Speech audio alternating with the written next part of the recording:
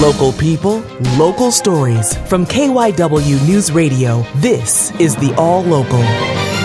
From the KYW Newsradio studios, I'm Danielle Sampaglia, and here's what's happening. Philadelphians elected 15 new judges on Tuesday, 2 for municipal court and 13 common pleas judges, including 1 rated as not recommended by the Bar Association.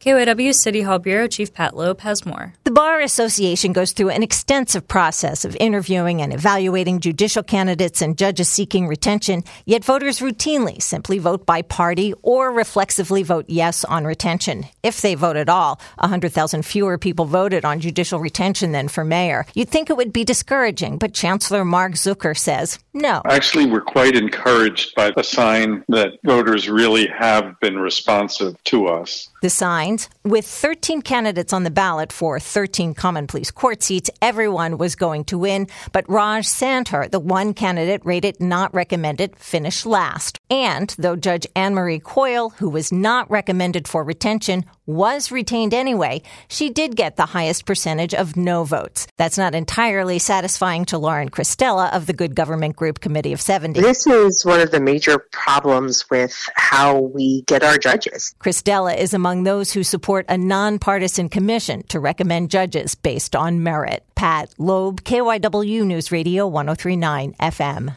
It's been 3 decades since an 18-year-old girl went missing and was later found murdered in Montgomery County, and as KYW's Nina Barati tells us, the cold case is still actively under investigation. November 8th, 2023 marks 30 years since Julie Barnard disappeared. Investigators are still searching for the person who killed her. Late that night in 1993, investigators say Julie took a SEPTA train from Philly to Lansdale and got to the station a little before midnight. According to detectives, she used a payphone to call her parents for a ride, but when her father got there, he couldn't find her. The 18-year-old's parents reported her missing the next morning. Then 3 weeks later, her body was found at a nearby freight yard. Officials say the autopsy revealed she had a blunt force head injury. Although 3 decades have passed, the Montgomery County DA's office says they are still investigating and are asking for people who may have seen something to say something.